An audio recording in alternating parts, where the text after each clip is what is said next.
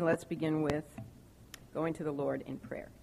Father God, we thank you that there is no work that we can do to merit our salvation because you have done it all. We thank you that it is your work of grace from beginning to end, for it is the convicting work of the Holy Spirit which uses your finished work of revelation, the Scripture, to cause us to have faith in the finished work of Jesus Christ on the cross. How great a salvation we have. Father, now as we embark on a very profound, concentrated, difficult study, I just pray your grace and mercy. May the words of my mouth and the meditations of my heart, Lord, be pleasing and acceptable in your sight. May you help each of us, Lord, to grasp that which your Spirit has to teach us. Even if there are things that we have heard all of our lives that may be wrong, would you just help the Holy Spirit to convict? Because we want to know what the Word of God has to teach, not what man has to teach. Help us, Lord, to be teachable, to be flexible, to learn what the Scripture really has to say. And we will give you all the praise and glory for everything that is accomplished here, not only today, but, Lord willing, in the next weeks to come. For we pray in your precious name, Lord Jesus. Amen. Well, in today's lesson, we're going to begin to study the third significant event of this mighty 6th chapter of John's Gospel. And it is given to us in the form of a sermon. This is the 5th chronological sermon in our Life of Christ study.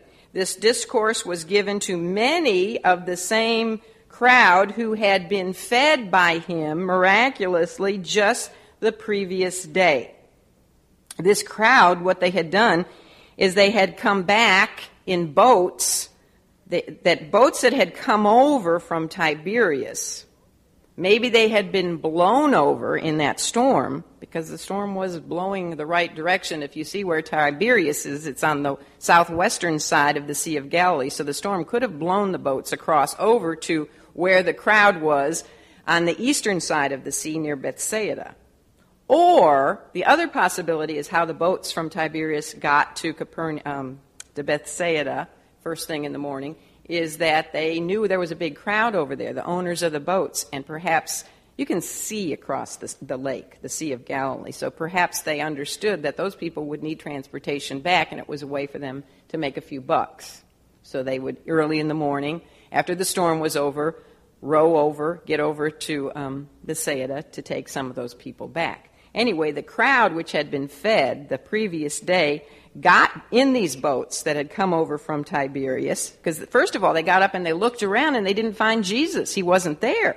And they were mystified as to where he could be, because they had seen that his disciples had left the area. Remember when his disciples went down and got on the ship and he went up? The crowd saw that. They saw that the disciples got in the only boat that there was and crossed over, and that Jesus was not with them, that he had gone up alone into the mountain to pray. And then what had happened? There had been this horrific storm that had hit, and they all knew about the storm. And so they knew Jesus couldn't leave in the middle of a storm to get all the way back to Bethsaida. Besides, there was no boat. How would he get, not Bethsaida, Capernaum. How would he get back to Capernaum? He would have had to walk around like they did. Remember when they ran across, and we said something like 8 or 9 miles to get from Capernaum to Bethsaida? Well, he would have had to gone back that way on foot, but who would do that in the dark and in a storm? It wouldn't make sense. And if he waited until after the storm was over, there wasn't time for him to have gotten back to Capernaum. When did the storm end? At the time of the 4th watch, that's when he came walking out to them on the sea. And then, of course, there was that little episode with Peter. And then by the time the Lord got into the boat, I believe this. I got to thinking about this. I would not be surprised that the minute the Lord Jesus and Peter stepped into that boat and the sea was instantly calm and they were instantly at the other shore, that at the very same second, instantly the sun rose. Because remember, we said it was right at the time before the sun would come up. So I wouldn't be surprised if all of those things happened at the same time. And people back in those days went to bed. They didn't have electricity, so they went to bed when it got dark. And that meant that they got up early because they'd been sleeping a long time. So these people, when they got up after they had gone to bed, started looking for Jesus. And we can imagine it was right at sunrise. And they're looking all over for him, and he's not there. And when they hire these boats and get back over to Capernaum, where they figure he must have gone, and they find him, they realize he didn't have enough time, if he had gotten up like they did early in the morning, to walk back 9 miles to Capernaum. So are you following me?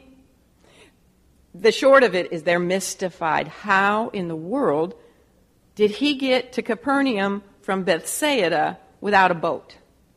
So let's read about that, because he doesn't ever really answer their question, but what he does is give them instead the bread of life discourse. But let's look about their mystification, and that's found in starting at verse 22, John 6:22. Right before that, it says that's when, the disciples willingly received the Lord into the ship, and immediately the ship was at the land whither they went. So they were immediately back in Capernaum. And then verse 22 says, the day following, when the people which stood on the other side of the sea, that's back on the eastern shore near Bethsaida, where they had been fed, when those people saw that there was none other boat there, save that one whereinto his disciples were entered, and that Jesus went not with his disciples into the boat, but that his disciples were gone away alone. And then this is a parenthesis that John gives to us. Howbeit there came other boats from Tiberias nigh unto the place where they did eat the bread after that the Lord had given thanks. It says in verse 24, when the people therefore saw that Jesus was not there, neither his disciples, they also took shipping. That means they got into those boats that had come over from Tiberias, and they came to Capernaum seeking for Jesus. And when they had found him on the other side of the sea, they said unto him, Rabbi, whence camest thou hither? All right, so when they didn't find him in Bethsaida, and they went back over to Capernaum, they were absolutely mystified as to how he got there without a boat. So they asked him this question, which is, Rabbi, whence camest thou thither? And really, in asking when did he come there, they're also asking, how did you get here? And to that question, he did not respond with an answer to their direct question, but rather he responded to what is commonly referred to as the bread of life discourse. Now, you know the word discourse and the word sermon you can use interchangeably. They're one and the same. This is the bread of life sermon, if you'd rather have that word. And in this sermon, Jesus revealed to the people who had come to find out how he got there, he revealed to them the fact that he is the bread of life. He is the bread of life that came down from where? From heaven. Isn't that a claim to deity? Definitely. He's the bread of life which came down from heaven to give man what? Eternal life, or everlasting life. Those terms, everlasting life or eternal life, are used 17 times in John's Gospel. And aren't you glad that that expression uses the word life? What if it was that he came down from heaven just to offer us everlasting existence? Do you know there are some people who take their lives because they just exist?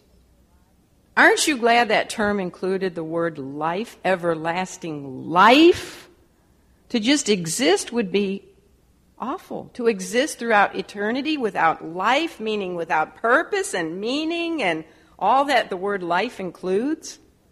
Think about sometimes just the little things. I'm glad he promised us everlasting life.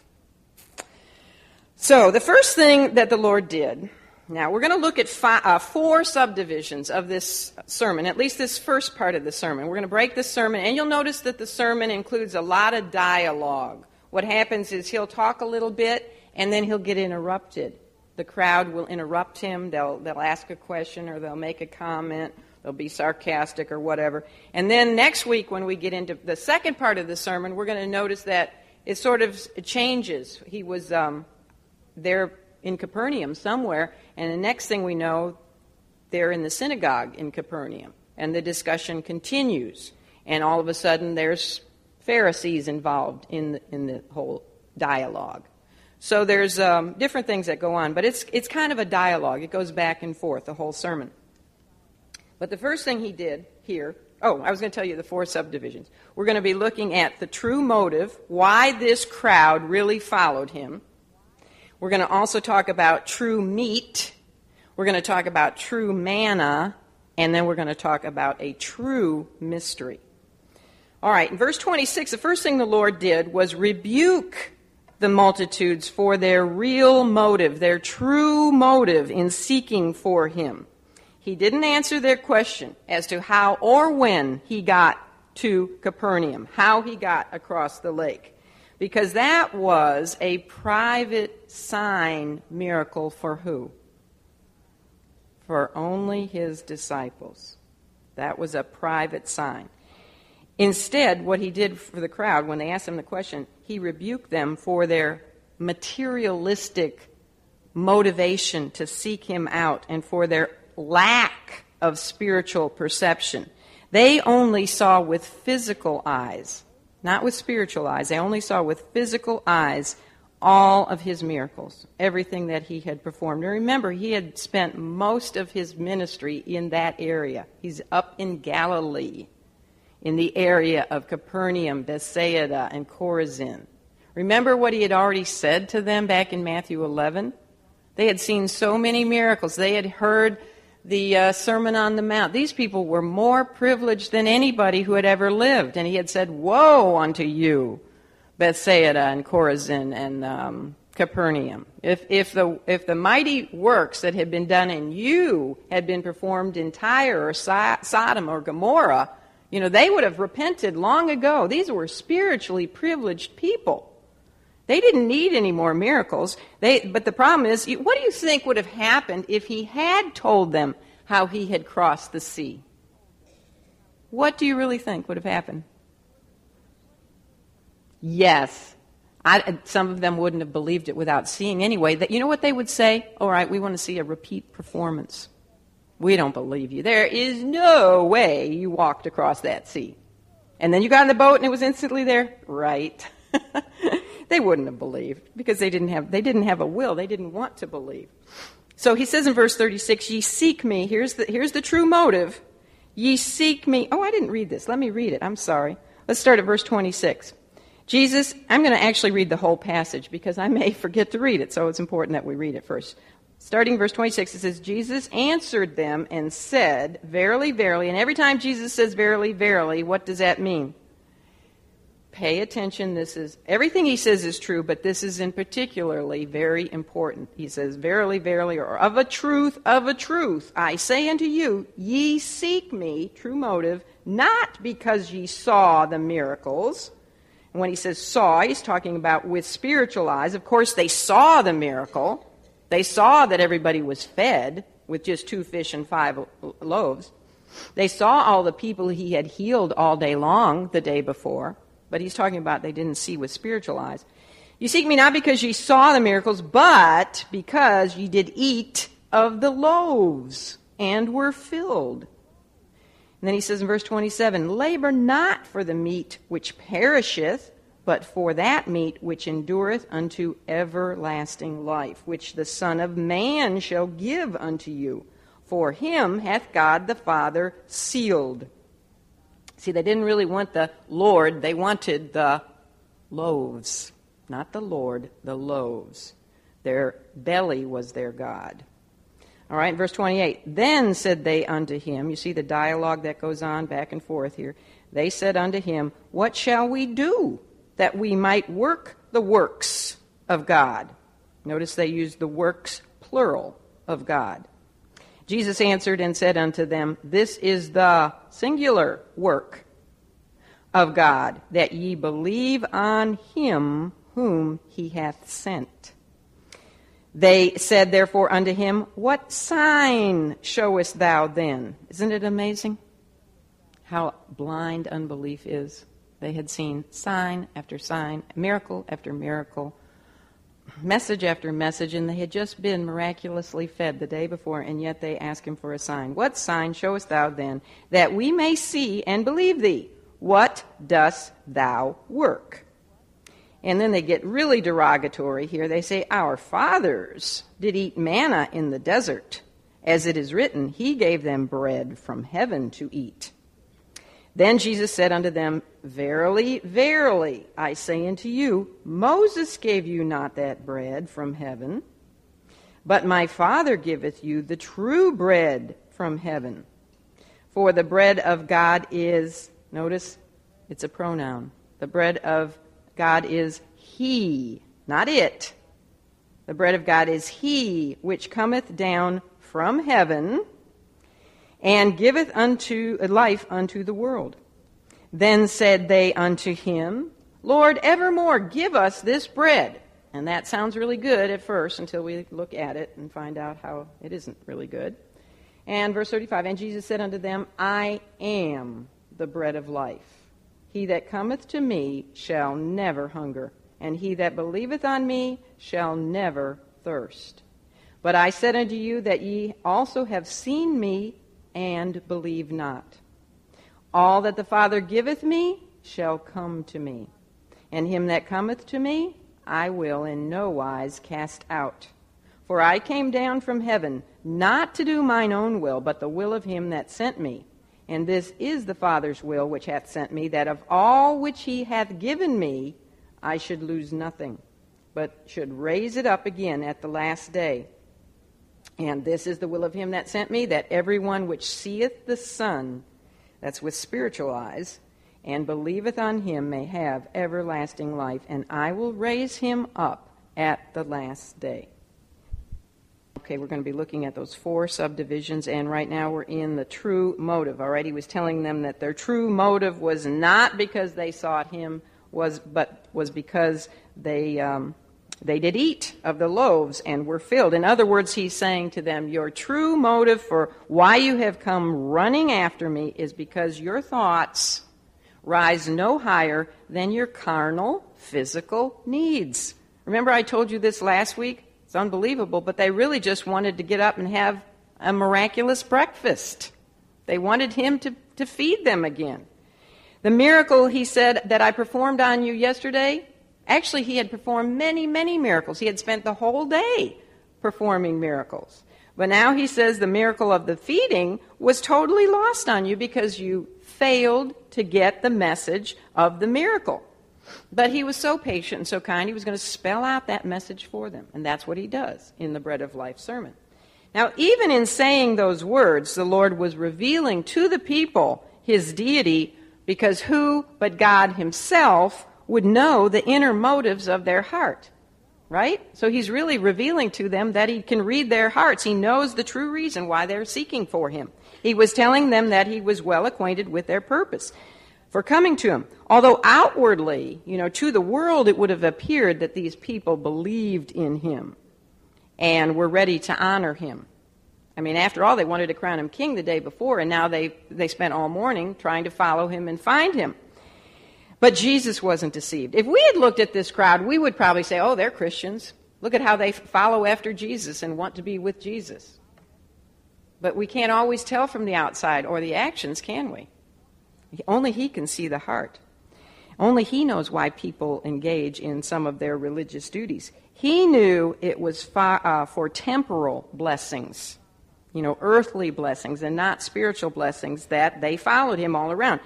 If they had truly understood the significance of the miracle of the feeding of the 5,000, they would have done what the disciples had done. The disciples, left everything in order to follow him. And I got to thinking about, why did Jesus give the disciples that added advantage of seeing him walk on water and calm the storm? What about if he had done that for the crowd? Wouldn't many of them have come to the same conclusion and said, well, thou art the Son of the living God? No, they wouldn't have. Now, some in the crowd would have. I am sure in this crowd there were some who truly did put their faith, their sincere faith and belief in him. But I got to thinking about the disciples, who are now the apostles in our Life of Christ study. But when they all came to the Lord, did they come because of great and mighty miracles that they had seen him perform? They didn't. You know what? We had Andrew and John were the first ones. Why did they follow Jesus? Based on the testimony only, the word only, of one of God's spokesmen, John the Baptist. John the Baptist said, "Behold the Lamb of God, which cometh to take away the sins of the world." He pointed him out, and he said, "Follow him," and they did. They didn't see a miracle. Jesus didn't perform a miracle. They followed him. Jesus said, "Come and see," and they came and saw. What about Andrew went and got Peter? John went and got James, both of their brothers. Did they see miracles before they believed in Jesus?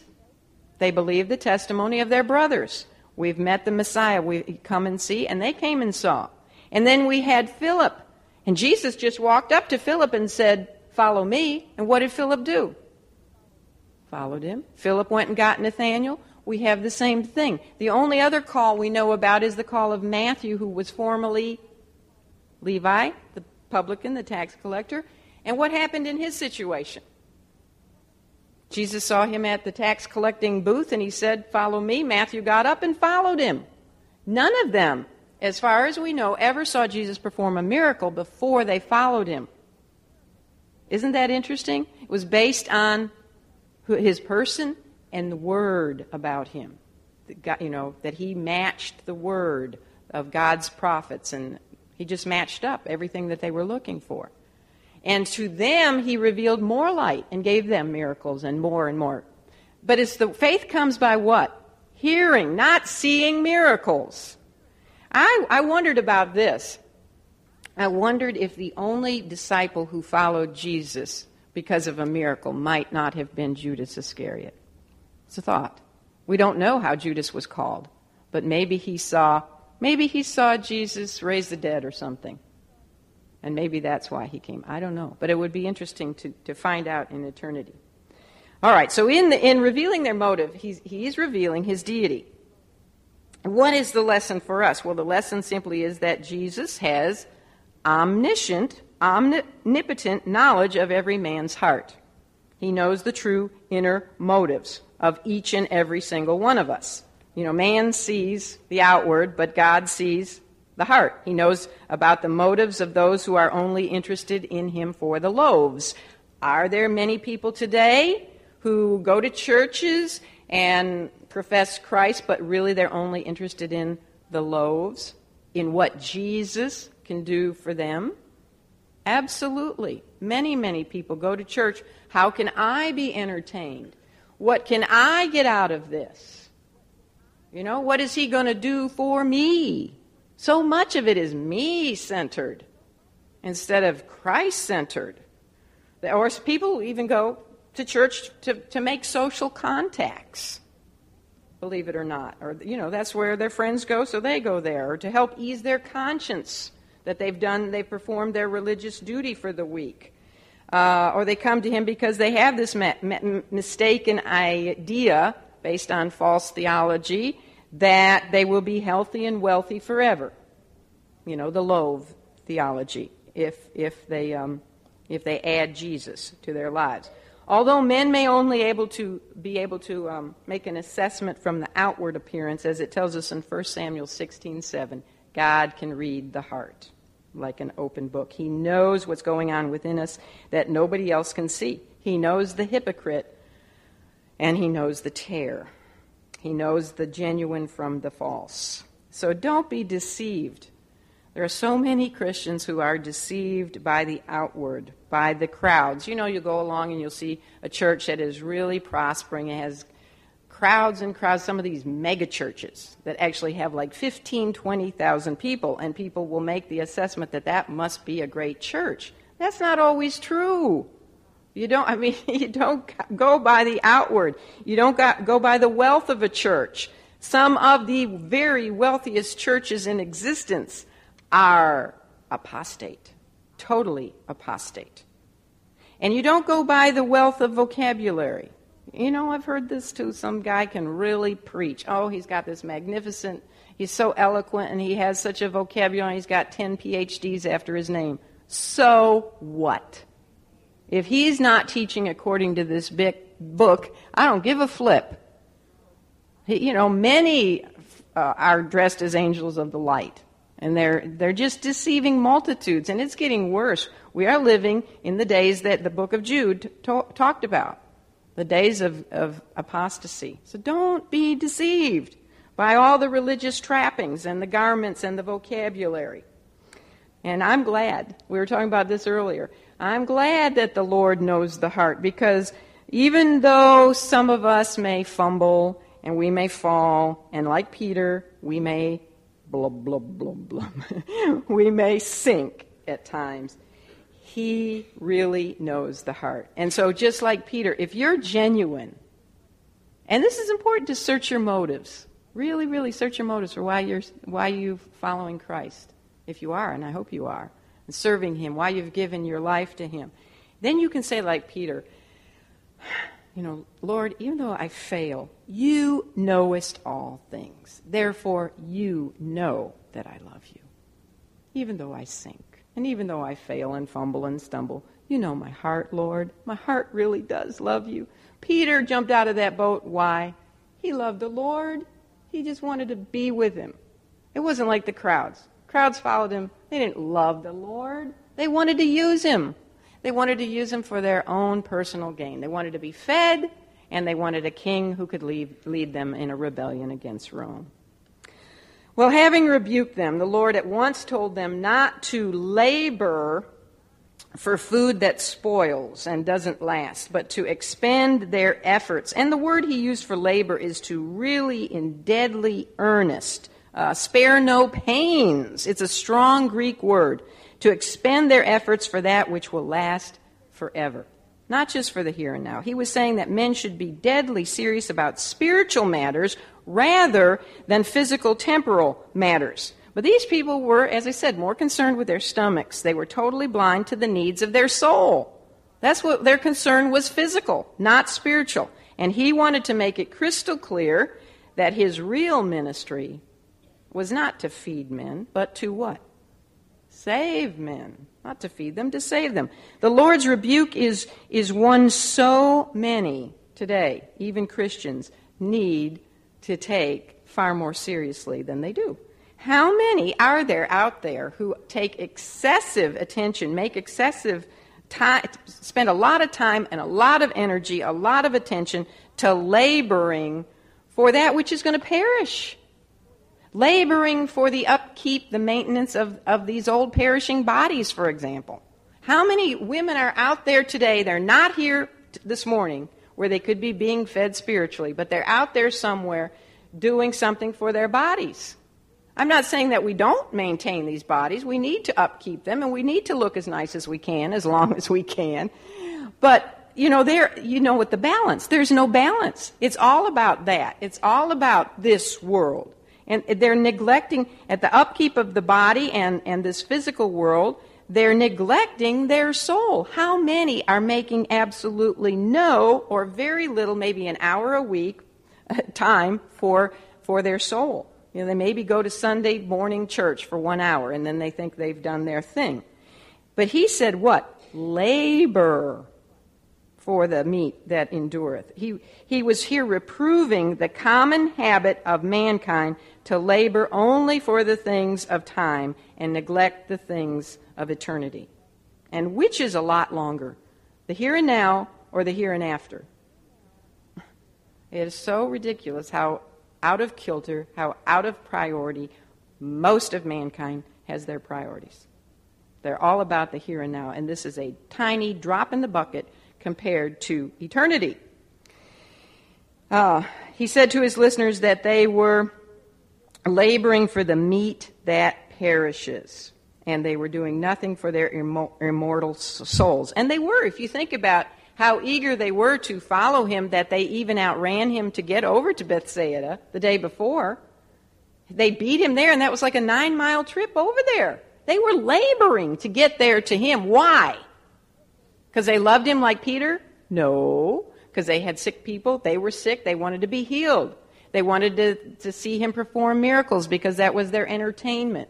They didn't know He was going to feed them, but when He did feed them, then they were willing to run all the way back because, now we get an extra bonus. We get, fish and chips as well.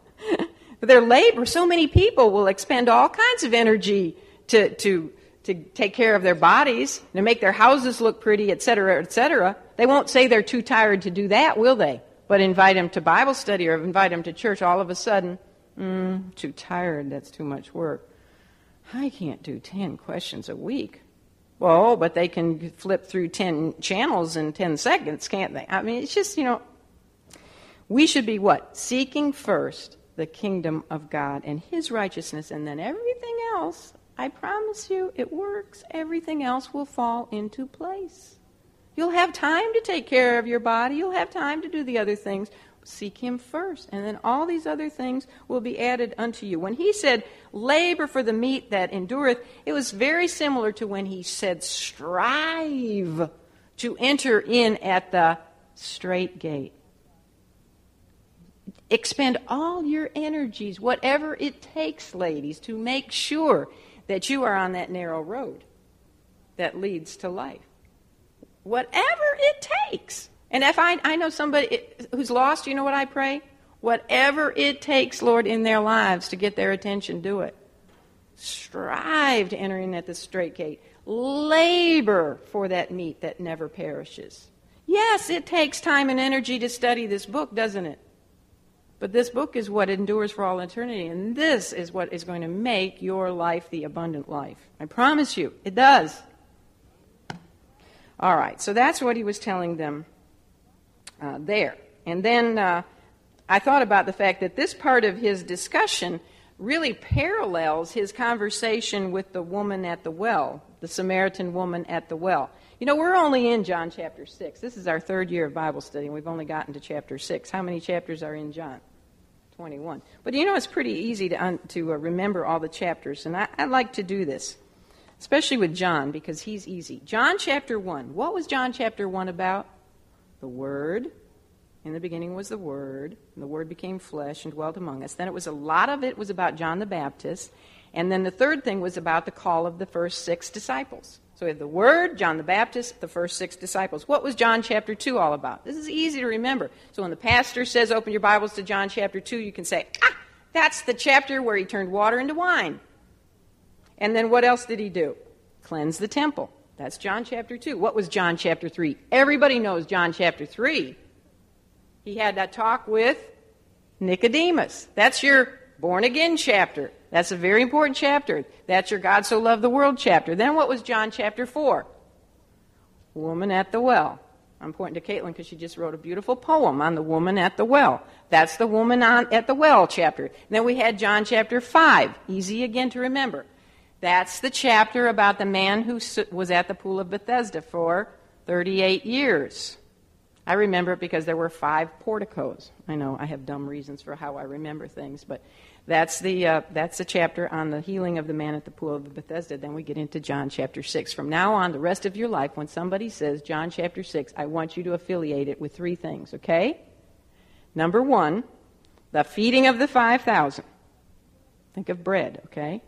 Number 2, walking on water. And number 3, ties in with the feeding of the 5,000, which would be the bread of life discourse. So when you hear John chapter 6, think of bread of life discourse. However you can affiliate that in your mind, I want you to do that. It really helps. It really does. In the future, it will help. John chapter 6, I know that. That's the bread of life discourse. And what is 666? That's when they turned and walked no more with Him. Remember that, because that's how it all ends. Very sad, except for the disciples. All right, anyway, that was just a lesson. I can't help the teacher in me. I'm trying to do things like that. I was saying it reminds me of John chapter 4, which is what? Woman at the well. In that case, it was water that the conversation had centered on. And here, what is it? Bread. There it was water, here it's bread. And in both cases, what He was doing was teaching spiritual truths about eternal life in Him. And in both situations, He was misunderstood by His listeners. But at least in the woman's situation, she did finally get it. The Samaritan woman finally did get it. But at first, they only thought in terms of physical. And they took His words literally rather than symbolically. And that's the danger. That's what's happened, why this whole doctrine of transubstantiation has developed, is because people still take his words in the Bread of Life discourse literally, that you have to eat the body of Christ and you have to drink the blood of Christ literally. So you have to transpose the wafer and the wine into the real blood and body of Christ. Still taking these words literally when he meant them to be spiritual. So let's not make the same mistake. He's talking to them symbolically. It was real water that the woman desired when Jesus said, I have water that you can drink. She said, Sir, give me this water that I thirst not, neither come hither to draw. That was in John 4:15. She took him literally. She said, that would be great. Let me have your water, and then I won't have to come out this distance to the well every day. And the same thing here with when he's offering them bread. The people take him literally. But it's interesting that he did offer water, and then he did offer bread. Bread and water are important. What do we call them? The staples of life. A person could live for a long, long time just on bread and water. They are important essentials to maintain life. And particularly back in that day, bread was a main staple. Also, there are two things that you find anywhere you can go in the world. People will drink water, and people will eat bread of one kind or another. Many different kinds of bread, but every people group in the world eat bread. It's the staff of life. But when Jesus said that he is the living water which springs up within a man unto everlasting life, and that he is the bread of life which came down from heaven to give life unto the world, notice not just life unto Israel, like manna, he was speaking spiritually, and he was speaking symbolically of the fact that he is the sustenance, he is the satisfaction of life. He is the one who sustains, he is the one who satisfies. He is the one who gives life. If you notice in verse 33, he speaks really in that one verse of his incarnation. He came down from heaven. That means he already existed in heaven, right? He is the eternal Son of God. He existed with his Father in heaven from the beginning, from the time of eternity past. But he came down from heaven as the Son of Man. He was always the Son of God, but in his incarnation he became the Son of Man. So in that verse, when he says he came down from heaven, we have the word of his incarnation and his humility, his great humility. He didn't have to leave heaven to come down here to save us, but he did. We also have word of his crucifixion. Did he know ahead of time he was going to be crucified? Absolutely. He said that he came to give his life unto the world. And also in where he says, I am the bread of life, which is in what verse? Verse 35. He speaks very clearly there of his deity. And we'll get into that in a minute. So his incarnation, his crucifixion, and his deity. There's a beautiful promise contained for us in verse 27. Jesus tells us that he himself, the Son of Man, will give eternal food to all who ask, all who seek for it, all who ask for it. If you are given something, what does that mean? It's free. It's free. You cannot buy it. It has to be given. And in the latter part of verse 27, he tells us by what right he can do this. By what right can he give us eternal life? And it is because in the eternal counsels of God the Father, God the Son, God the Holy Spirit, Jesus, who was in that council as the eternal Son of God, was sealed, designated, and appointed the Son of God.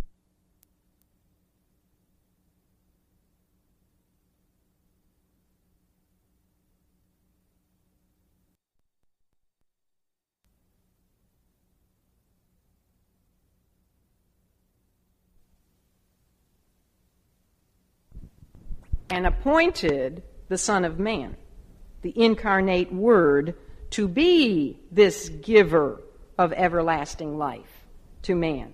He says, you see at the end of verse 7, he says, which the Son of Man shall give unto you, for him hath God the Father, what? Sealed. The Son of Man is an office for which Jesus has been sealed by the Father. God. The reason that Jesus, as the Son of Man, can give that which endures into everlasting life is because he was divinely authorized to administer eternal life by none other than God the Father. And a further wonderful thought is that you and I, who have believed in Christ, are also sealed. Jesus was sealed because of his own sinless perfection. And you and I are sealed, not because of our perfection, but because we have believed in his perfection, and his perfection has been given to us, has been imputed to us. And we are therefore sealed with what? The Holy Spirit of promise, because and only because of our identification and our union with Christ. We are accepted in the beloved because of our identification with the Lord Jesus. And the indwelling Holy Spirit is God's seal upon us. We're not sealed by the Holy Spirit. The Holy Spirit is our seal. It's our promise. It's actually, in the Greek, it's called arabon. The Holy Spirit is not an it, it's a he. But he is our engagement ring. The promise that we, the bride, will one day guaranteed be married to the bridegroom. He is our seal. The world doesn't have the Holy Spirit. Jude 19. The Holy Spirit is not in unbelievers. The Holy Spirit is uniquely for believers. He is our seal. So not only is Christ sealed, but because we're in Christ, we too are sealed. That speaks of security. And we'll get more into that later.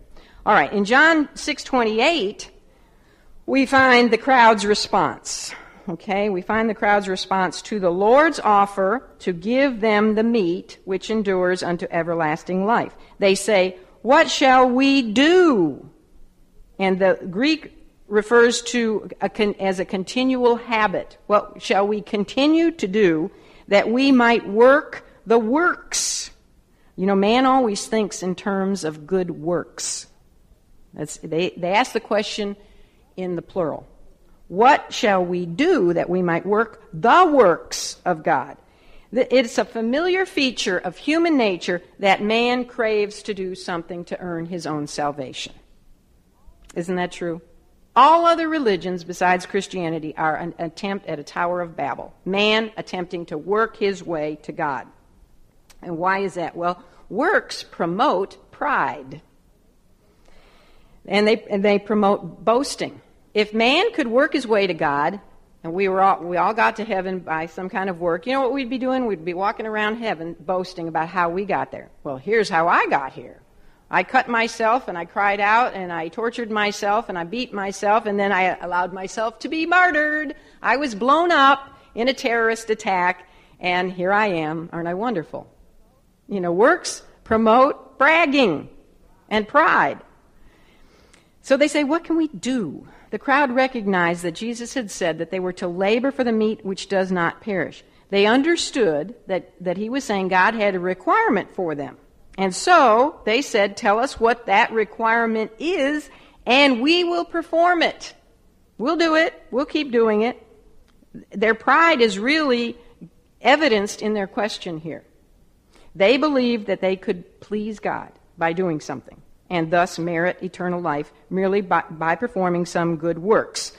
Until a man is truly born again, there is just something kind of repugnant to him about the idea of accepting salvation totally as a gift. This was Naaman's problem. Remember Naaman, the Syrian general who was a leper? He wanted to do something to be healed of his leprosy. He didn't want to just dip himself in the Jordan River. That was beneath him. It's a pride issue. That's why the Beatitudes start with what? Poverty of spirit. It all begins with humility. And if we're just given something, that's kind of humbling. You know what they had to do to get the manna? If manna's out on the ground every morning, what do you have to do to pick it up? You have to bend over. You have to stoop over.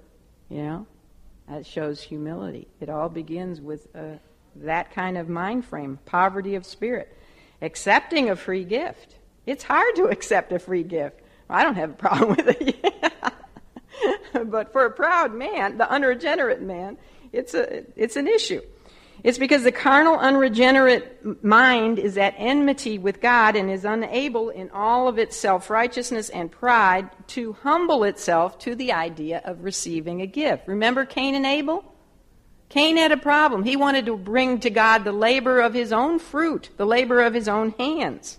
And it made him mad that God accepted Abel's gift and not his. The natural mind of man is only occupied with his own doings and the desire to flatter itself when it consciously thinks of doing something for God. He likes to imagine in his human sinful pride that salvation is due him because he has earned it. You know, how many people think that there's a giant scale in heaven, and because they've done more good works than bad works, that they've earned their way, they're gonna get in? Or how many people like to imagine that just by fasting and doing penance, or in attending Mass, or their church, or by torturing their bodies, or keeping the law according to the traditions of the elders, by martyring themselves, by making some kind of a holy pilgrimage somewhere, or etc., by doing confession, by taking the last rites, whatever the man-imagined work might be, how many people are caught up in a work system? By far the vast majority of this world. Few there be that enter in by the narrow gate, the way of, for by grace are ye saved through faith, and not of works. It's a gift of God, lest any man should boast. The carnal heart is unwilling to come down to the place of being a beggar and receiving something for nothing. It was the carnal nature of the human heart which caused that rich young ruler. Remember, he came to Jesus and he said the same thing. What shall I do to inherit eternal life? The unregenerate man wants salvation on his terms, not on God's terms. He wants to be able to work for what he gets because then the glory goes to him. But God says he will not give his glory to another. Salvation cannot be earned. It is a free gift from God, so that he and he alone gets the glory. Well, the ever-patient Jesus answered the people's question. And here he's accommodating their language when he says, uses the term work. He answers their question about what they could do to work the works of God, verse 29, by saying, "This is the work," singular, "of God, that ye believe on him whom he has sent." He's saying there's only one thing God requires for obtaining eternal life, and what is that? That a man believe, that a man have faith in the one God sent into the world to meet his or her very deepest need, the need of their sin issue. The only work, and we use that term loosely, that pleases God in the life of an unbeliever is the work of believing in Jesus Christ. And that really can hardly be called a work because, you see, what is it really? What did Jesus call it? The work of us? He said, no, it is the work of God. Really, just what our work is, if you want to use the term work, is trusting in what has already been done by God. It was God's work. In trusting what God has done in his Son, and not in what we can do in ourselves. It's the work of God, not the work of man. God has already provided the food, the meat that never perishes, and here it is. And our only requirement is to partake of it. Believe on the Lord Jesus Christ, and remember the Philippian jailer asked the same question of Paul, what can I do to be saved? And Paul said, believe on the name of the Lord Jesus Christ, and thou shalt be saved. Believe in his finished work for you. And where was his work finished? Up on the cross. This is what God asks of man, to give up his own doings, his own efforts, his own fruit of his own labors, his own devised towers of Babel, and just believe in the finished work of his beloved Son. It's so very simple, isn't it? Man has complicated the gospel message so badly, but it's so simple, even a child can understand it. But there are so few also who are willing to, as a child, abandon their own doings, their own self-righteousness, their own man-invented ideas and traditions in order to accept his one way to life. In and of himself, man cannot do this. Again, it takes the work of God. We're told that none seek after God, right? No, not one. So in and of ourselves, we can't do it. It's really the work of God. It's all of God's grace. It's the work of God. God uses his word, his Holy Spirit, to convict us of our sin and the work of, to convict us of our need for the work he accomplished for us through his Son. It's his word, his Spirit, his Son. It's all of God, isn't it? So even the work in believing is the work of God, the work of God's grace. Well, the next response of the people, I got to really hurry here. Oh, this is awful. The next response of the people, and this we see in verses 30 to 33, exhibits to us how absolutely deep is the unbelief of man. The Lord had just said that the only work for obtaining eternal life was to what? Believe on him, the one who God had sent. And now they say, show us a sign that we may see and then believe you. This is a perfect picture of the hardened heart of man. Now, these were the same people who the day before had seen him perform miracle after miracle all day long. And then they had been fed miraculously, with just 2 fish and 5 barley loaves. And yet they say, show us a sign. Don't they remind you of after the religious rulers, after he had suddenly appeared in the temple, just like it was predicted by Malachi, that when the Messiah comes, he would suddenly appear. And he did that, fulfillment of prophecy, and he cleansed the temple, which was also predicted in the Old Testament that he would do. And he did it single-handedly, which was amazing because the temple was literally full with thousands and thousands of people. He chased out all the money changers, all the animal sellers, just by himself. And what did they do? Say, show us a sign that you have the right to do what you just did. And then we saw this again in Matthew 12, the scribes and the Pharisees. He had just healed a blind, dumb, not meaning stupid, but couldn't speak, demoniac. The guy had 3 problems. Not only couldn't he speak, he was blind and he was filled with a demon. And Jesus healed him. And then what did they say? They said, we would see a sign from thee. This is just speaking of the unbelief of man. Miracles, do you know what? Miracles only create a craving for what? More miracles. No one is ever satisfied with enough miracles. You might have a miracle and you say, oh, I believe, oh, Lord, I believe. And then about 6 months later, well, maybe that really wasn't a miracle. Maybe there really were stepping stones in the water. All these excuses. Well, God, if you would just send me another miracle, then I really will believe. Then I really will get serious about you. Miracles never satisfy. They just give a craving for more and more miracles. They would never have had enough miracles to believe. Because the truth of the matter is that they had already more than sufficient evidence to indicate who Jesus was. They had the Old Testament scriptures. They had John the Baptist, who was a prophet of God, and they knew that. They had God's testimony. He had healed all their sick. He had raised the dead. He had given the Sermon on the Mount in that very area. He had even the day before taught them about the kingdom. It says in Luke 9:11. Not only did he heal, but he taught them that day. He fed them. The bottom line is that they didn't believe because they didn't want to believe. And nothing has changed. It's still the same way with man today. People say, show me a miracle and I'll believe. But that's not the divine order of things.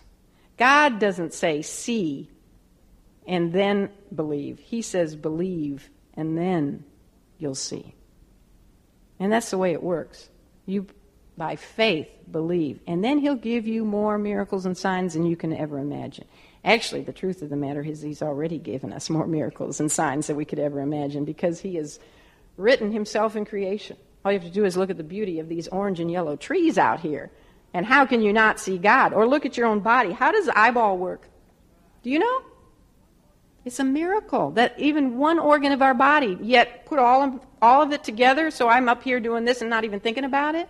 We are fearfully and wonderfully made. Look up at the heavens. The stars declare the glory of God. He has put knowledge of himself in our consciences and in our heart. Man is without excuse. These people were really, this was an insult. He had just said that he was the one who had come down from heaven. And they said, basically, they're being very derogatory here by saying, well, show us a sign and then we'll believe you. What they're really doing is saying, we don't believe you, you're a liar, is what they're saying. And then they get demanding.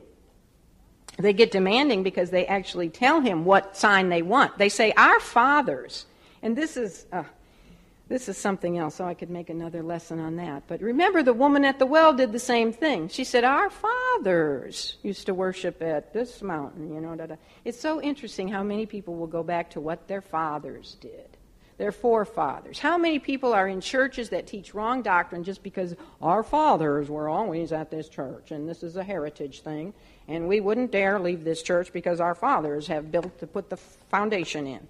Even if they're teaching wrong doctrine.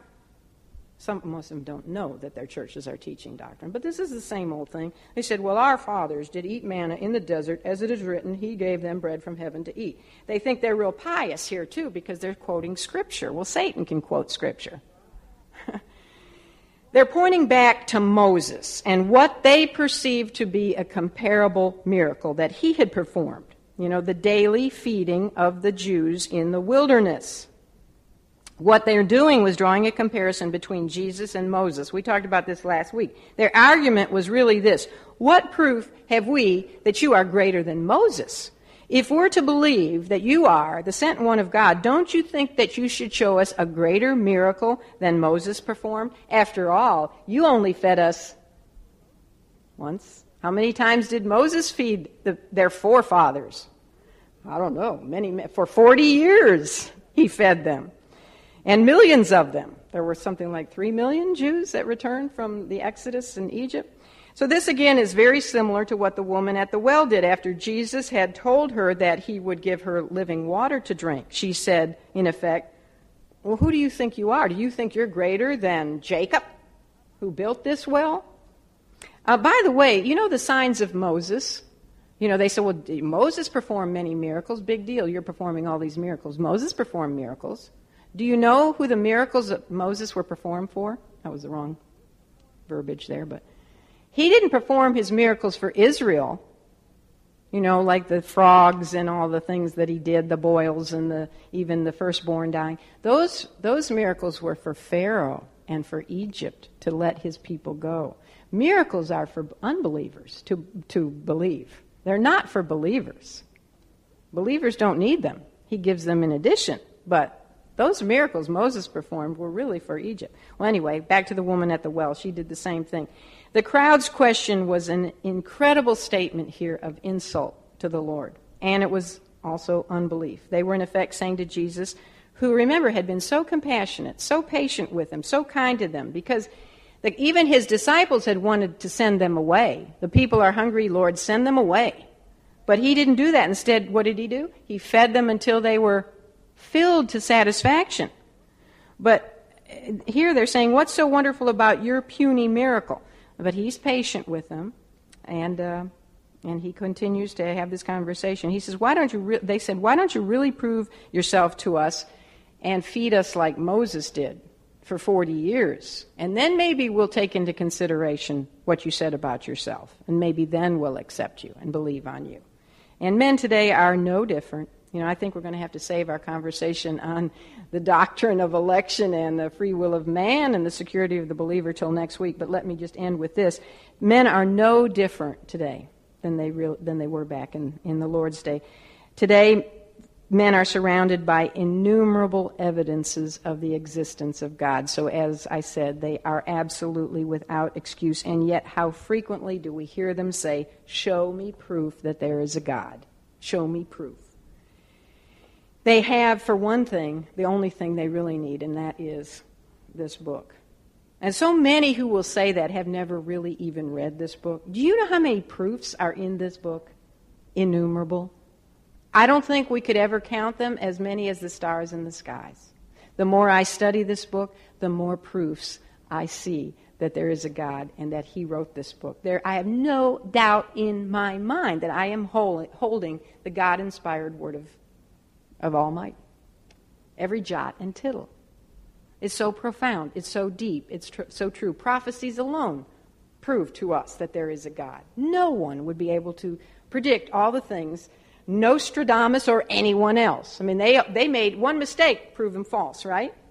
No mistakes in this book. Every prophecy he ever predicted about Jesus Christ came true. And therefore, we know that every prophecy at his first coming, that is, every prophecy about his second coming will likewise come true, because the word of God is true and faithful, and it'll endure forever. So anyway, we'll continue next week. I don't know, let me see, how far do we get? Can anybody quickly tell the rest of us how many homework questions to do? I only got up through through 7, thank you. I can always count on you. All right, will you do your homework questions through 7? And next week we're going to pick up with how he corrects them. They're saying, well, Moses is greater. He'll show them in 3 ways how he is much greater than Moses and how he is the true manna, which is so much greater than the other manna, which wasn't false manna, but he is the fulfillment of what the manna was predicting, was pointing to. All right, I'm sorry I didn't get any further, but that gives you another week of sparing you all that deep theology. It gives me another week to study it, too. All right, let's pray. Father God, thank you for the patience of your people. Thank you for their attention. Thank you for their hunger and thirst to know you better. And I pray, Lord, that each one was filled, Lord, this morning to satisfaction, because you truly are the bread of life who satisfies. Now I ask that you would be with each lady. Help her to truly be a testimony for you this week, to be the salt of the earth, the light of the world. Lord, if there's one here who has never, could be one who has never asked Jesus to save her, that she has never acknowledged the fact that Jesus Christ is Lord and Savior and that he died for her sins. And if she was the only one to ever live, he would have loved her enough to die for her sins so that she might spend eternity with him. I pray, Lord, that she would take care of, that she would strive to enter in at the narrow gate, and that she would no longer labor for the meat that perishes of this world, but that she would labor for the meat that does not perish, that she would ask you to save her. All she has to do, like Peter, is say, Lord, save me, and he will do it if it comes from the heart. Father, we love you. We just praise you. We lift up your name. We thank you again for revealing yourself to us in your creation and in your word. And now I just pray these things, Jesus, for your glory, for your sake. Amen.